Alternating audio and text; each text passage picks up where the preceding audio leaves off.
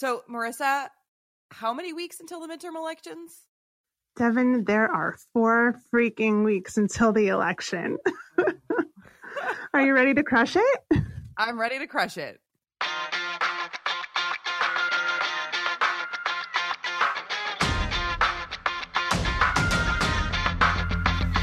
Hi, I'm Devin Handy.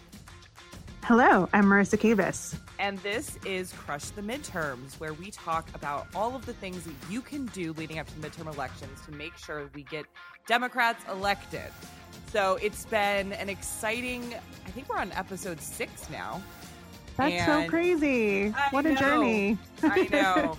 And this week's topic is very interesting, though often overlooked. We're going to be talking about polling and polling data and the never-ending stream of who's up, who's down, who's winning, who's losing, and sort of get an expert to tease out some of the nuance there. People love polls. People love polling. I mean, a poll came out the other day, and you know that meme of Kermit with the hood on, like looking at himself in the mirror? Yes. And it's like me, but also me. And so I was like, me, don't pay attention to the polls. Also me, oh my God, I can't believe Beto is winning. Yeah, exactly.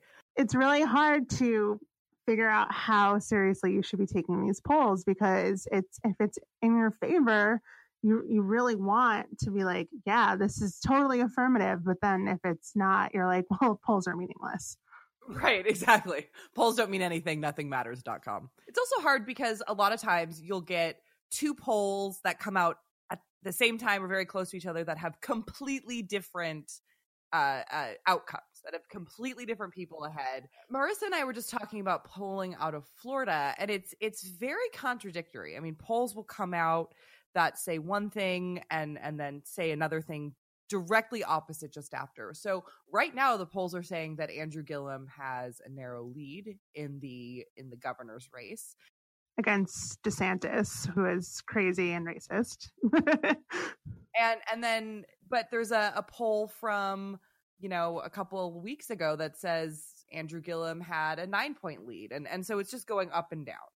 And the same thing with the senatorial race in Florida. The current governor, Rick Scott, is running for Senate, and he has been, a couple of weeks ago, he had a nice lead. And then, a week or so ago, Nelson was back up, and it just keeps fluctuating. And the same poll that just showed Gillum with a slight lead showed Scott with a slight lead. And then I looked at Real Clear Politics, which is, for those of you who aren't familiar, a great sort of central place to see all the different polls.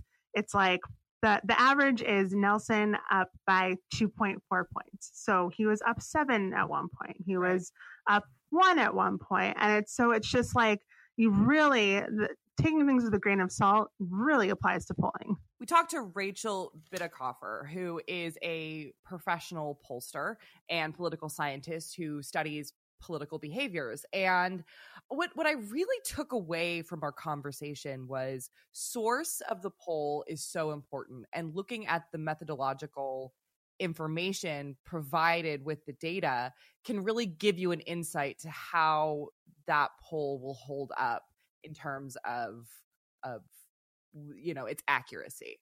And there are just so many different things to look at too. The sample size, if it's a small sample, you really can't put too much stock in it. So you could see a tweet about a poll that says, in Arizona, Kirsten Sinema down by 5. But if you look at the sample size and it was, 400 people, there's, as Rachel put it, a lot of noise in a small sample, a lot of different variables that could really easily sway that the final result. And so you really want to look at for large sample sizes. So you have to be, I would say, a responsible poll consumer. Yes. And it definitely does take a little bit more research and a little bit more reading and analyzing to really get the most out of reading polls. And like you said, Marissa, though, there's this part of you that's like, take them with a grain of salt, take them with a grain of salt. And then it's Andrew Gillum's up. Woo! And it can be very emotional roller coaster, to be honest. There's just not enough to be emotional about these days. So I'm really glad that we have polls to awaken our emotions. Yeah, to really give us that sense of panic in addition to all the other panic. Sometimes I just look at polls to see if I still feel. Honestly, that is exactly how it feels sometimes.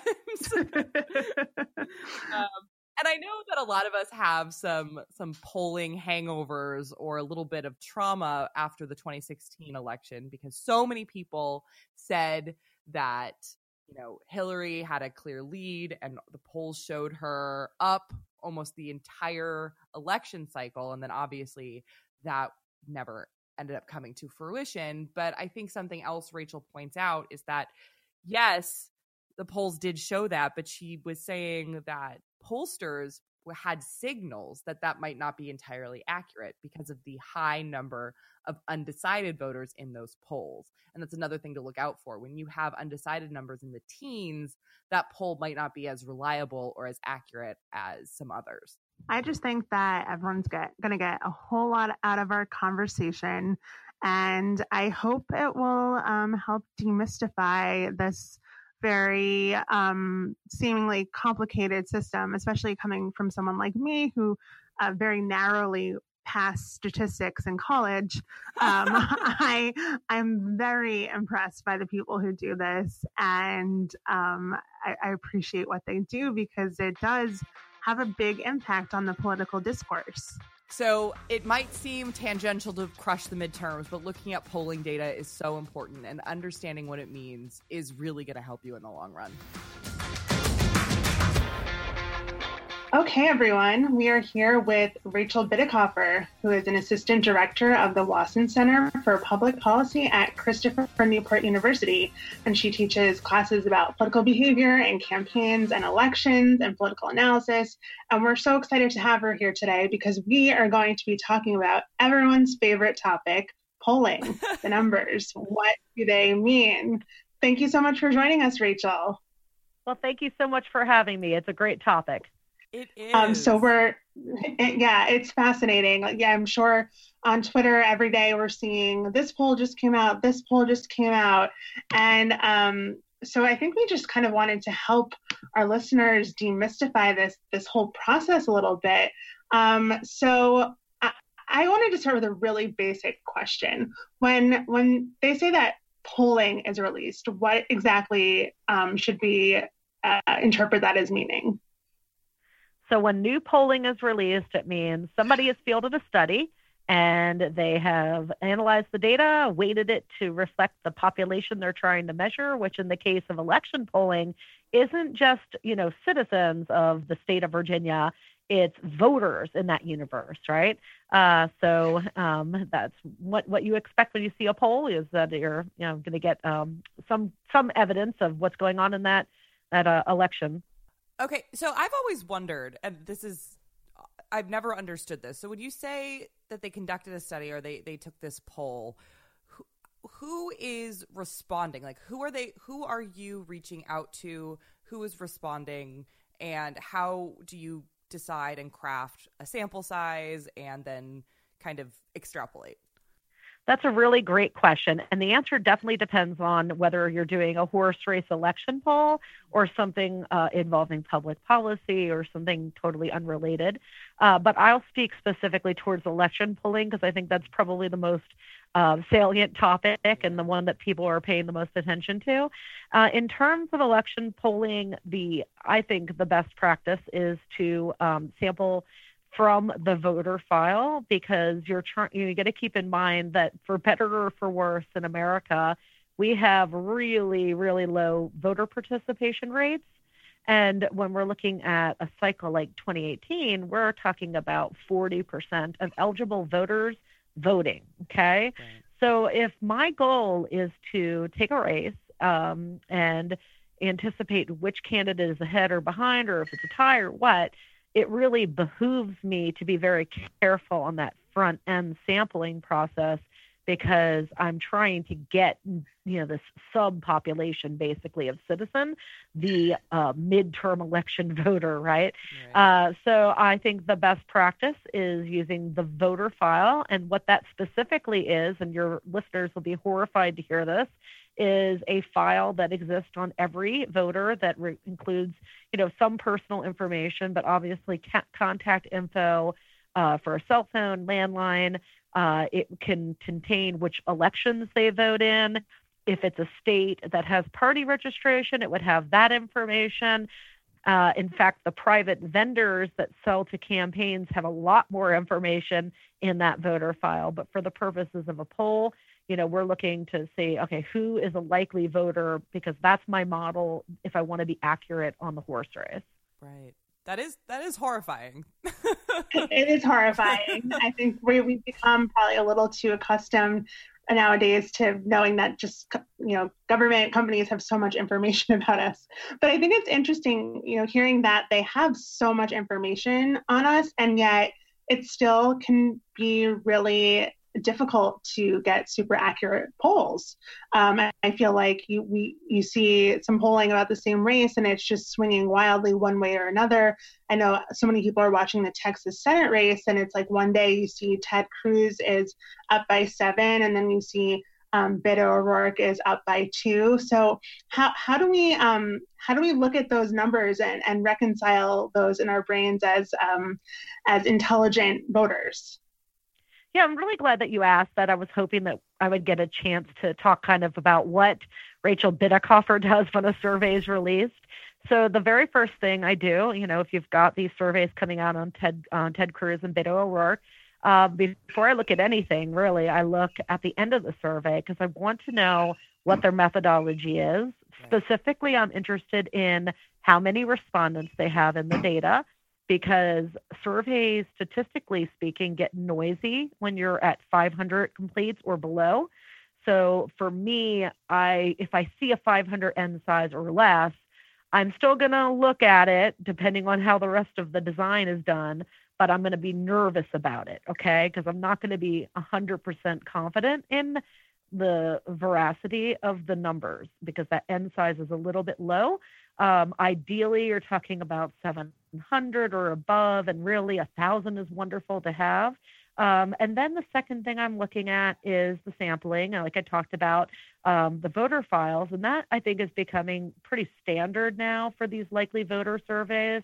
But there's still other ways that they're getting done, and if they're doing what we call RDD or random digit dialing sample, that's going to give me a little bit of pause too, because you're trusting respondents to tell you whether they're registered to vote. You don't know for sure whether they are or not, as you would with the voter file. And with the voter file, we sample out for our surveys. We're trying to get a really tight model and really accurately get the preferences of people who show up on election day, not just everybody. So one of the advantages with that voter history is I can say, okay, here's this, I've got 20,000 people and they do vote. Like I can see that they showed up in this election and that election and this election. And then from there, when I ask them, are you going to vote? And they tell me yes, then I know with some degree of confidence whether it's accurate or not. Does that make sense? Yeah. So those are the two things that I'm most concerned about. I'm less concerned about whether it's online or on the telephone. I do want a mix of cell phones and landlines because you're going to underrepresent millennials and now front end of Gen Z if you don't have cell phone sampling. So, I would say to your listeners, try to look for those things. If the survey doesn't have those things, and in terms of predicting an election, you might want to take whatever it's telling you with a grain of salt. Right. So to that end, I've heard a couple of different places that, especially in these election polling data, that polls conducted before October or before the weeks leading up to an election are generally not useful in predicting election outcomes. Has that been your experience? No, I don't necessarily think that's true. It certainly can be a problem because you have people who are tuning into the process late. And it seems so weird, but when I give my public lectures, I always tell the audience, hey, congratulations, you're in the 1%. And they always look around confused. And I'm like, no, not the economic 1%. You're in the information 1%, because you're here tonight doing this, lecture with a political scientist. And that means you're weird. So, we are weird people. And when we are looking out at trying to make assumptions about other people based on what we know, then we're going to be wrong, because 95% of Americans are like, midterm, there's a midterm going on. And our environments really distort that, right? So I do think there is value in being closer to Election Day, obviously. I have some methodological tricks I use to get people off the fence if they say they're undecided. And you really do want to have a low number of undecideds, because this perception that the polling was really off in 2016 is actually not right. The data the whole time was sending a signal to us, and I'm saying us as in political scientists and journalists, that we were just not listening to. And that data point was the high, very unusually high number of people who were still saying they were undecided, even a week before this presidential election. So, undecideds can make a big difference in a poll. If it's more than 10 points and you have a horse race that says it's 45 to 47%, really, you have not really a good picture of what's happening. So interesting. So this time around, 2018, I know midterms are very different than a presidential, but are there any, are you seeing any signs like that the polling isn't, that we should be kind of taking certain things from the current polling that's going on? Yeah, so added to Rachel Bitecofer's cheat sheet of what to look for in a poll, always look at that top line, undecided. I have noticed quite a few of them are up in the teens. And so that's tough, because you're thinking, okay, well, this says it's 45%, 40, but I've got 13% of people in the survey of 500 that said they're undecided. So that means that I don't really have a very good sense of where this is going to shake out. I have a sense that at least it's not a landslide in one way or the other, but I'm not really getting a clear picture of who's going to win this very close race. So is that what they say when you talk about margin of error, or is that just baked into the methodological process? So that's another great question, and it wraps around to that N size. So literally what the margin of error is, and this is really always useful to have this conversation in the late fall, because we just went through hurricane season.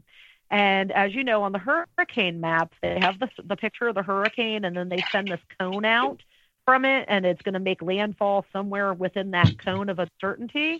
Well, that's exactly what a margin of error is. It's a cone of uncertainty, and the size of that cone is going to be dependent on a few things about the survey, but is conditioned in a very major way on the number of completes that you have.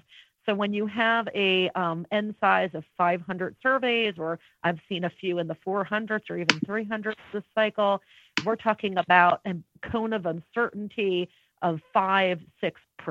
And so a candidate might have 45% of the vote, or that they might have 51% of the vote, or they might actually have 39% of the vote. Do you see how much uncertainty that introduces? So statistically speaking, when you have that low end size and a big margin of error, you really are introducing a lot of uncertainty. And then if you were to throw in a high number of undecideds on that, there's just a lot of uncertainty involved in interpreting that data. I just saw earlier today that there are some new numbers out about the generic ballot for the midterms, and it looks like the Democrats have the largest margin they've had so far. And I wanted to, I would love for you to walk us through, and our listeners through, like what is meant by the generic ballot, and how reliable is this sort of data? That's wonderful. Yes. So the generic ballot is a question that asks the respondent, if election for the House of Representatives or Congress was for today, would you vote for the Republican candidate or the Democratic candidate? And then based on that response, it gives one party the advantage, or if there's no advantage at all, it'd be a tie. So when we say that Democrats have been leading by 7 points on the generic ballot, that means there's a 7-point gap between preferences, right? And so it doesn't surprise me at all to hear that some new data is going to reaffirm this enthusiasm gap. There has been a lot of chatter and I think a lot of angsty hand-wringing going on in people since the Kavanaugh confirmation kind of went out of control and it was clear that he was going to be confirmed, and people have been like, oh, what have we done? We've activated the Republican base. But anybody that's familiar with my work on the Wasson Center blog will know that that is probably not going to be an issue. Instead, Democrats are going to have this big enthusiasm gap, and it's probably been made worse for Republicans, not better, having this Kavanaugh confirmation play out the way it did. Democrats were already basically a burning and a bonfire, and I think I've been referring to it now as an inferno of rage, right? So I definitely feel that.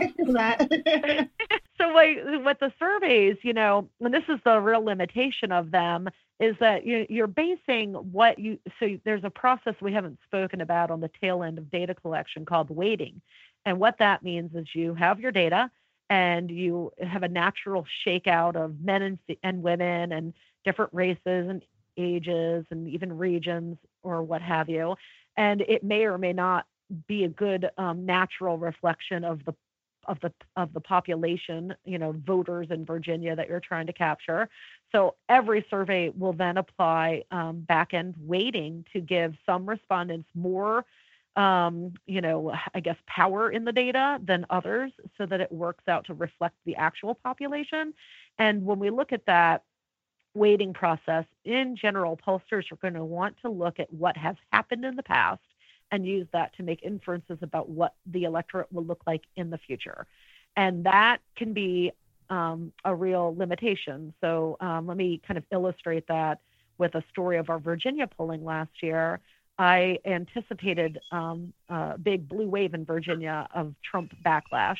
And in my surveys, I was telling my colleague, look, I think Democrats are going to be super fired up, and I don't think the electorate's going to look like it did in 2014. I think it's going to be more favorable to certain groups that are democratically, especially college-educated women.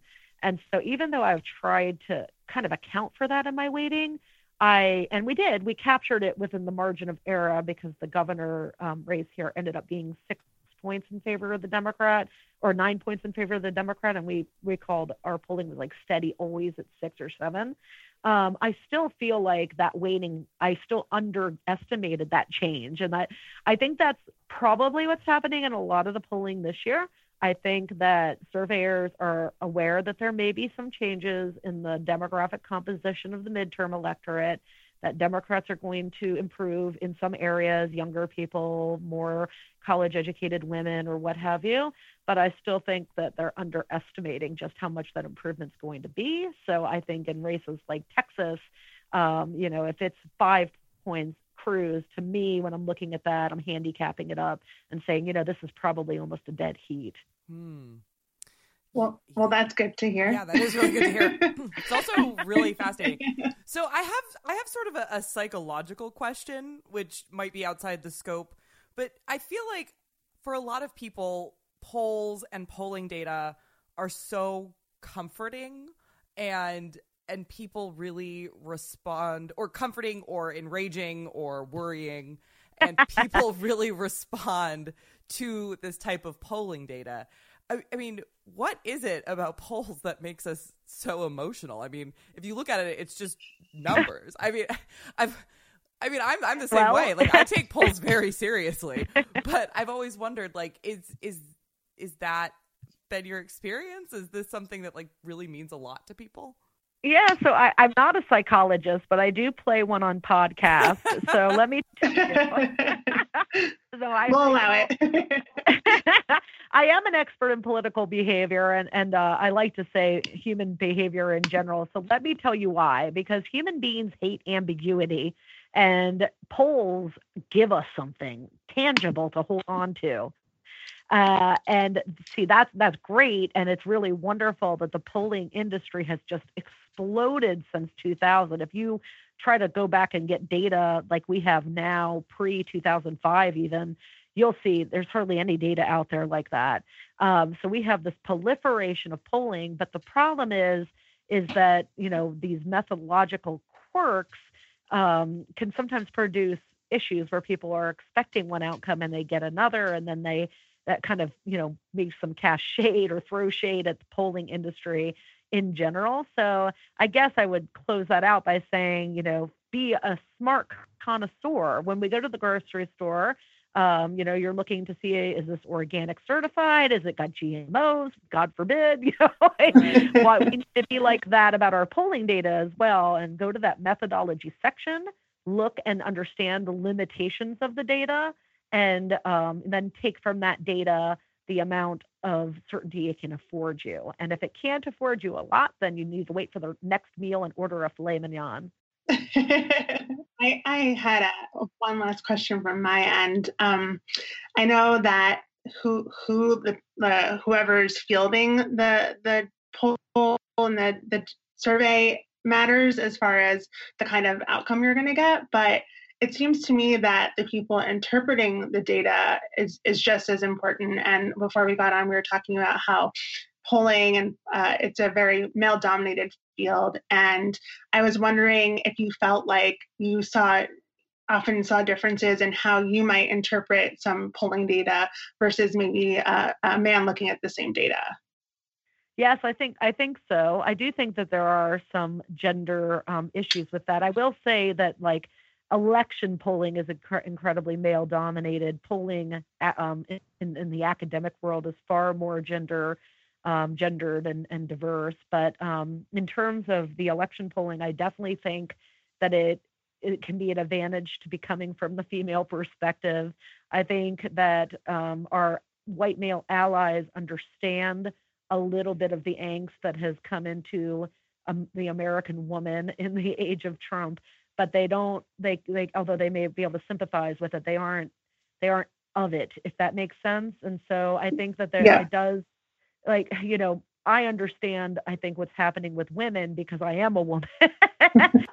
And, I think that it definitely matters to have, that's why you need to have diversity on, these election panels, on these big ticket survey outfits. You want to have a diverse group of people looking at the data because it definitely does matter. Those decisions that you make about waiting in a horse race are absolutely as crucial as anything else that you decide.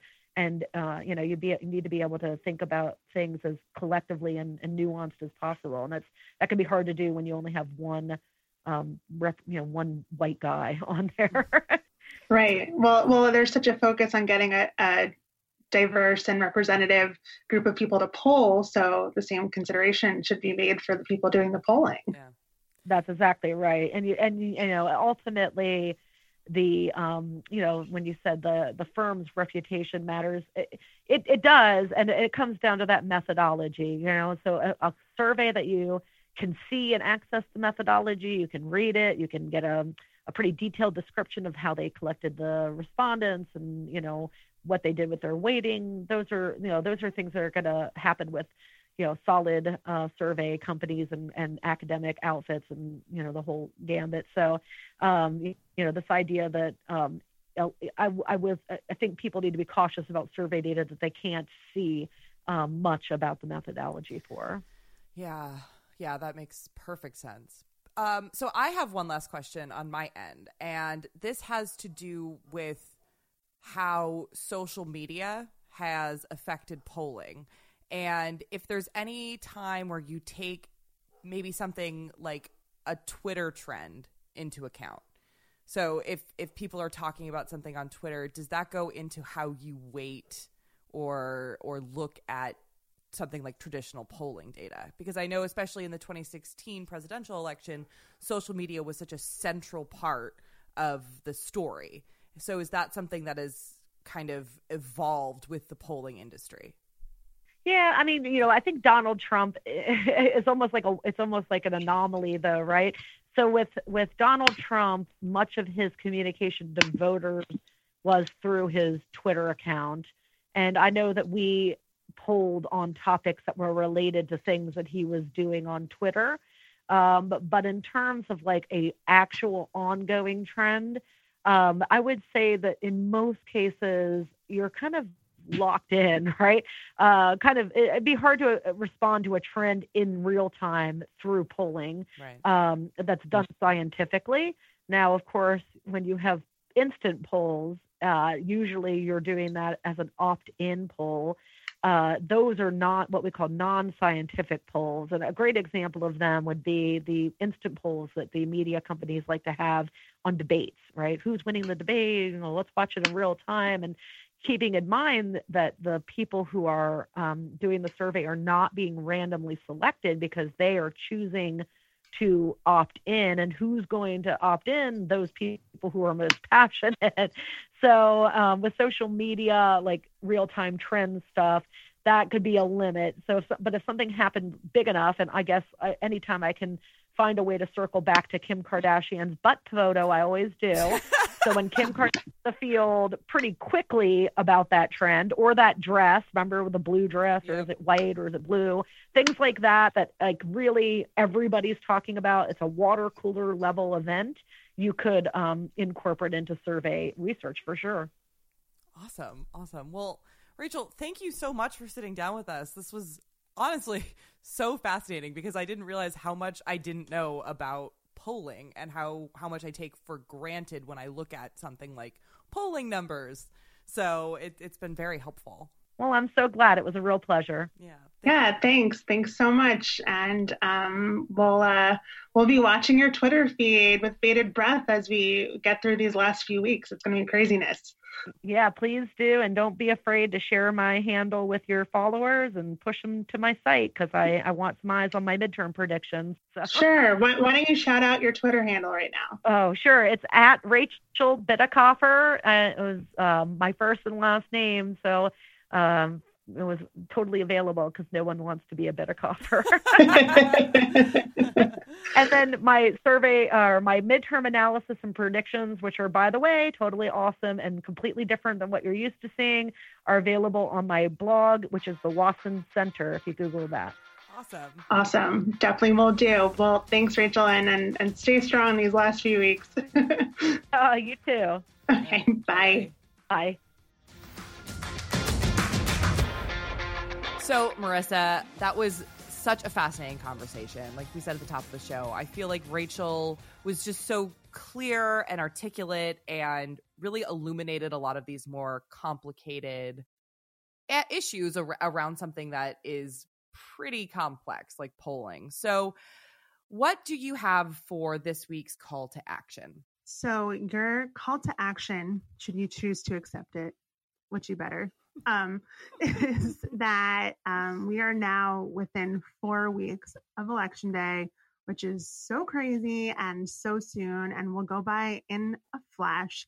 And so I and Devin want to challenge you to just go a little bit further, push yourself a little bit more, and sign up for one more activity that's going to help with a competitive campaign. So whether that's one more phone banking shift, one more canvassing shift, writing a few postcards to voters, text banking, which is another great and easy thing to do from home. You don't want to get to November 6th and feel like you didn't do all that you possibly could. So I really encourage you to take a look at your schedule. Don't overload yourself, but find an open evening or afternoon where you are going to write it down in your calendar, which as I get older and older, I realize is very important, putting it in your calendar. All about that calendar life. Put it in your calendar and block that time out, and even set a reminder a few days before to make sure that you're all set. And I think the other call to action is to remember to take polls with a grain of salt. You can be excited about them, but know your sources. And I think that's also really important. And maybe even go back, and if you can think of a poll off the top of your head that you were really excited about or really bummed about, go take a little bit closer look through the lens of the things that Rachel told us and see if it's actually legitimate, and then you'll have like a cool little fact to share at a party if you're as cool as I am at parties. I was going to say, I'm real fun at cocktail parties because I jump right into politics every time. Oh my God. Yesterday, my friend and I played a game, and you can't see me, but I'm doing air quotes for game, where we wanted to see how many U.S. senators we could name off the top of our head. It's a lot. So, yeah, I'm a hoot. Yeah. I got 43, and I was honestly pretty ashamed of myself because I missed some real layups. Right. Oh man, that's what you get when you're a politics nerd. So Completely. Well, thank you all so much for listening. We hope that you are enjoying this journey with us as much as we are. And so tune in next week for another topic, another guest, and another way to crush the midterms. And if you haven't already, make sure all your friends and family know about crushthemidterms.org, where they can make a plan for volunteering and donating from now until the very imminent midterm election. Yes. And then also we want to hear your stories. So tell us on Twitter. You can reach us and tell us how you are crushing the midterms, because it's so inspiring to see what you're doing every day.